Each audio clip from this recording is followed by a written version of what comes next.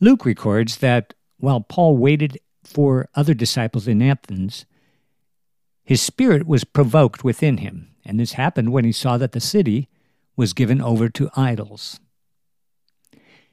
Something inside me longs for order. I become agitated when things begin to fall apart. My insides sound an alarm. Quick, get this thing fixed. My antennae are up and poised to receive the "things are not as they should be" signal.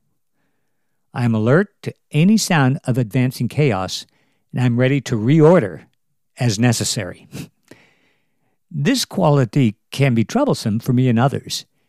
It may indicate a tendency toward perfectionism.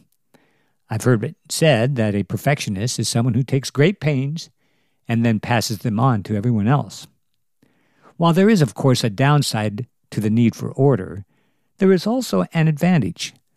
When under the control of the Holy Spirit, the longing for order may be the gift of discernment in operation. The voice of discernment presents immediate solutions to future problems when others are only vaguely aware of the impending trouble.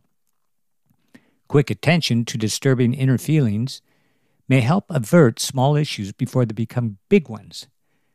I'm learning to trust my instincts and respect unsettling thoughts when they arise. It could be the warning of the Holy Spirit. I'm inspired by Paul, who, when his spirit was provoked within him, instantly engaged a plan to right the wrong. Lord, thank you for those times when I'm uneasy in my spirit and sense the provocation of the Holy Spirit. Help me to listen carefully and respond quickly.